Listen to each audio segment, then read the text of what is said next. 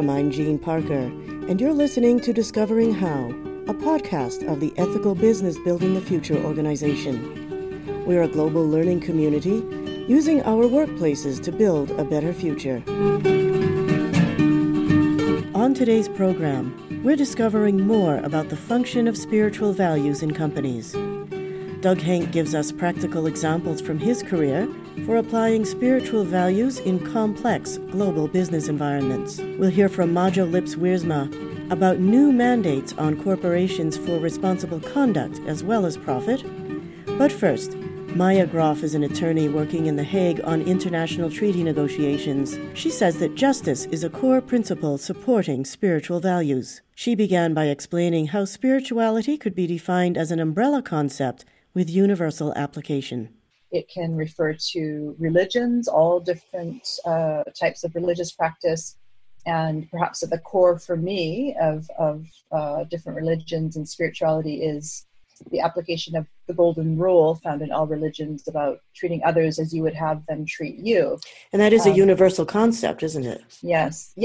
And then if you apply that principle in a workplace, there are certain consequences. It means you honor and value your colleagues, you treat them with respect, you implement justice as much as possible in the workplace, you believe in people's capacities and their gifts, you also believe in human nobility and treat others with dignity. And then this has a spillover effect, of course, if the whole enterprise has those values. And then joined with, hard work, discipline, and excellence, I think these are actually, in fact, the most successful enterprises. They're the most successful workplaces. Now, when you describe a spiritual enterprise or a spiritual workplace, what does that look like? When you are in workplaces that seem to be motivated by higher values, a sense of altruism, a sense of serving others, it is tangibly different, and there's more excitement, there's more joy, there's better cooperation, and also the joy that comes from working together effectively.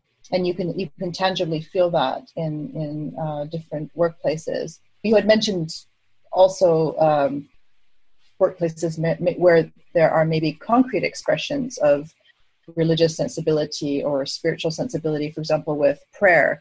And I know from my experience in the West, that would not be necessarily a common practice at most workplaces. However, for example, I have a good friend who's a manager in India, yes. And he said that he had multi-faith prayer sessions. He started them at a certain point in his business, and he noticed concrete, tangible change in the workplace atmosphere when that was practiced. So I think where there are societies where people are still open to those sorts of more classical expressions of spiritual faith, that can be very powerful in a given workplace. I mean, particularly in his case, it was this beautiful interfaith sort of expression that really set the stage for collaboration, acceptance, benefiting from the diversity of all of the employees, et cetera.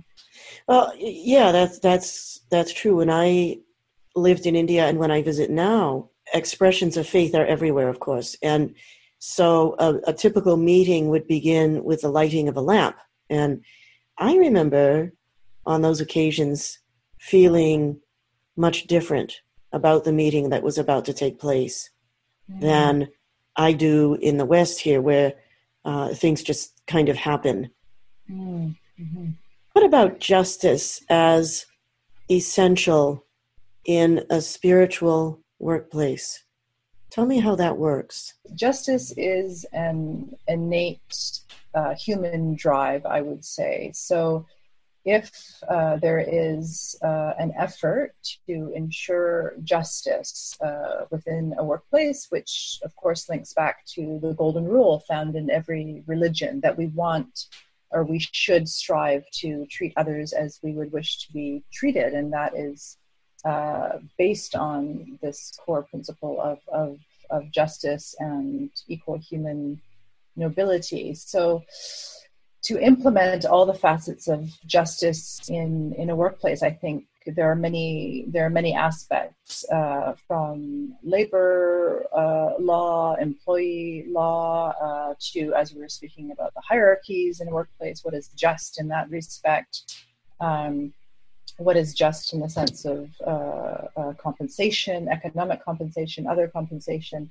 There are many facets of implementing justice within a workplace, and we are multifaceted organic beings, and every workplace is also multifaceted. So what I think is important with respect to justice in workplaces is for there to be this sort of engagement of the human intuition, firstly, about justice and seeking to have a just workplace, and to applying that lens to all sorts of different aspects. I suppose there's justice within the workplace, but then there's also justice between that workplace or that company and the outside world, right?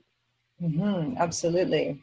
This is why I love the concept of, for example, the B Corp movement, which is now a global movement, that businesses should be a force for good in society. And you see this also, for example, in the social entrepreneurship movement and others, where entrepreneurship, business activity really is supposed to positively contribute to society, rather than just being this sort of walled off sort of narcissistic entity that has a very short-term profit perspective and is not connected to the wider social ecosystem and environmental ecosystem. So it's a transition from being, again, very profit-driven and materially driven, to have more holistic objectives, and to very consciously also wish to contribute to the justice of the wider society. And it is my firm belief that business can play this role and can be profitable and also economically much more sustainable if the business takes such a perspective. Doug Henck is the chairman of the Asian Corporate Governance Association. Here is how he defines a spiritual workplace. I often like to start at sort of the highest level principles or vision for a company, and then to use that as a guidepost for other things to do. In a world where work is service, then it seems to me that you need to be working in an environment, either a large corporation or a small one or your own enterprise, where you feel that you are providing some social benefit, value added to society, if you will. So that's the overall context. I think that's the overall context, and it leads to a level of internal motivation, because you are motivated to come to work every day for reasons other than someone's paying you $1 more than the company next door, or you get a bit more benefit. You're coming because you feel like you're part of a machine that's making a difference. Really, for mainstream people in the world, what we can hope is that we can make a small but positive difference. For those of us who have children, we can raise children who make a small but positive difference. And in that way, civilization advances. And so, in my mind, the spiritual enterprise goes right back to the heart of why we are here as human beings and how we act on a day-to-day basis. We want to contribute, and we want our work to contribute as well. So it's that fundamental. It's that fundamental, in my view.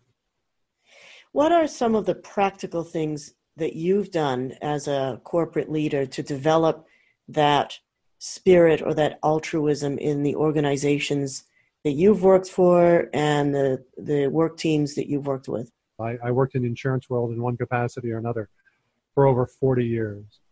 And I felt very blessed in that world, Jean, because insurance is a business that, when it is done ethically, when you balance the needs of all the stakeholders, then there is little question that you provide a social benefit. And you can give lots and lots of practical examples on a daily basis about how that happens.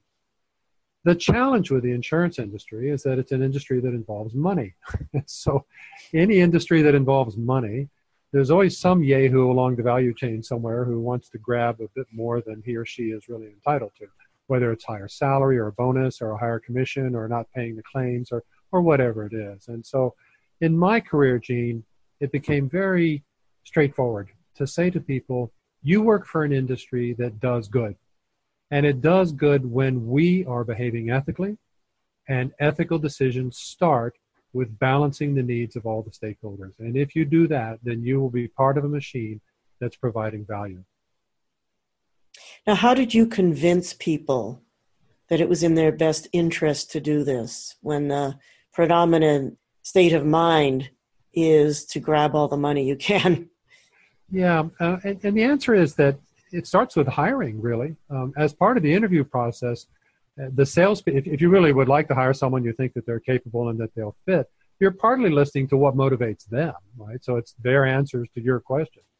Let me give you a specific example, Gene. You were asking for specific examples.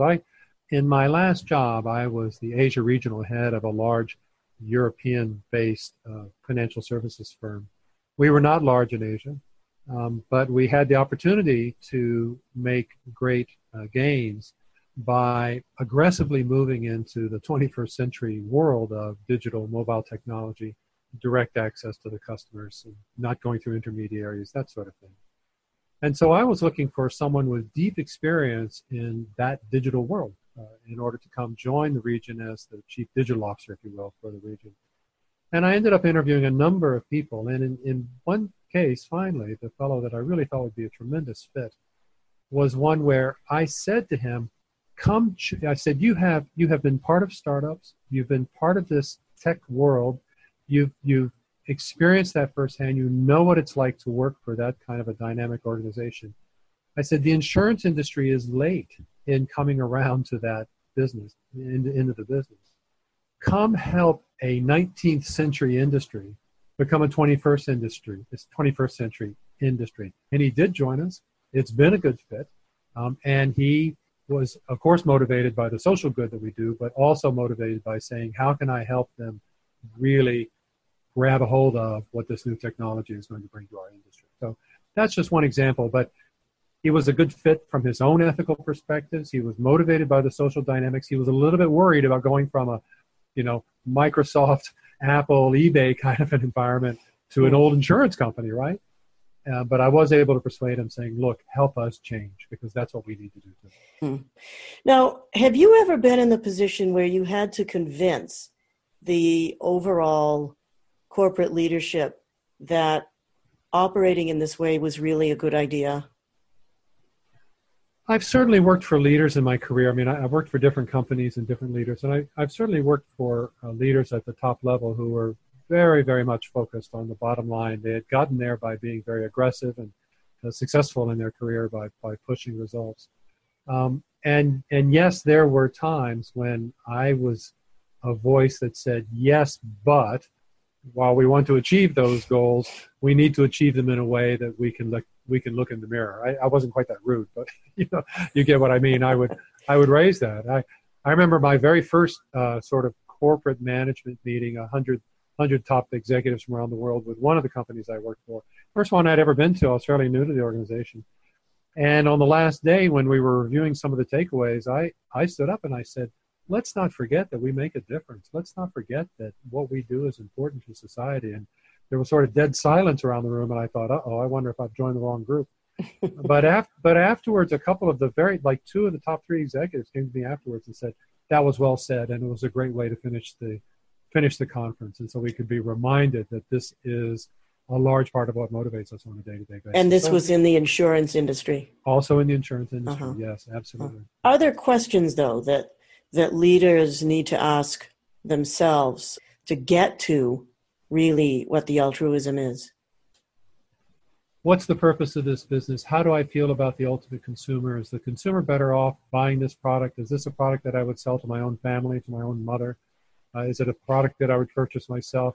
There are a number of questions like that, Gene, where you take it back to consumers, to personal relationships, to society, which is, at the end of the day, individuals, right? It is consumers. And I would look at it entirely from that perspective. The grandma test. Absolutely. Absolutely. Grandma and the headline test. I've always liked the headline test, too. If this shows up on the front page of the New York Times, is this something you could defend? How are you going to feel about it? Right? How are you going to feel about it, right? If all the facts were known. And now, EBBF member Marjo Lips-Wiersma contributes her views on the stakeholder expectations of the 21st century in an article entitled Purpose Beyond Profit, Towards the Spiritual Foundation of Corporate Responsibility. This is read for us by EBBF member Ralph Blundell. As corporate power grows, and business organizations increasingly have the capacity to become one of the main instruments for constructive social change, a renewed look at the primary reasons for their existence is called for. The effective organization of the future has to have a clear purpose that legitimizes its very existence.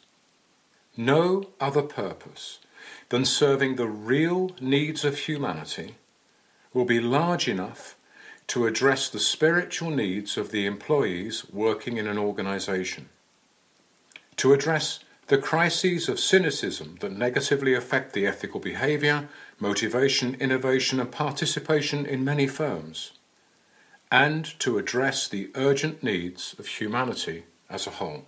Too many businesses are entering the new era with an ideology forged in the 18th and 19th centuries, stuck in a solely profit-driven focus that removes them further and further from the values held by most of the rest of the world. The larger mandate for business is changing. Although shareholders still want results, other stakeholders want results as well, and these are not necessarily measured financially. The ideology of purpose that will dominate the future is one that finds acceptance and participation by society at large, unleashes human potential, draws individuals and organizations towards ethical behavior, and makes it possible for every human being to make a difference. Only the purpose of serving the real needs of humanity is likely to meet these requirements.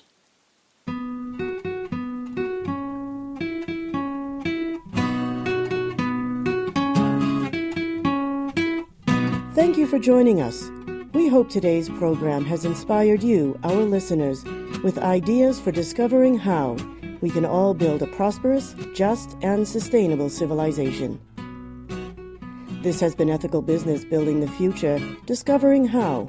Get more from this podcast by sharing your comments, an article, or a link to something that's important to you. You can contact us on our website, www.ebbf.org.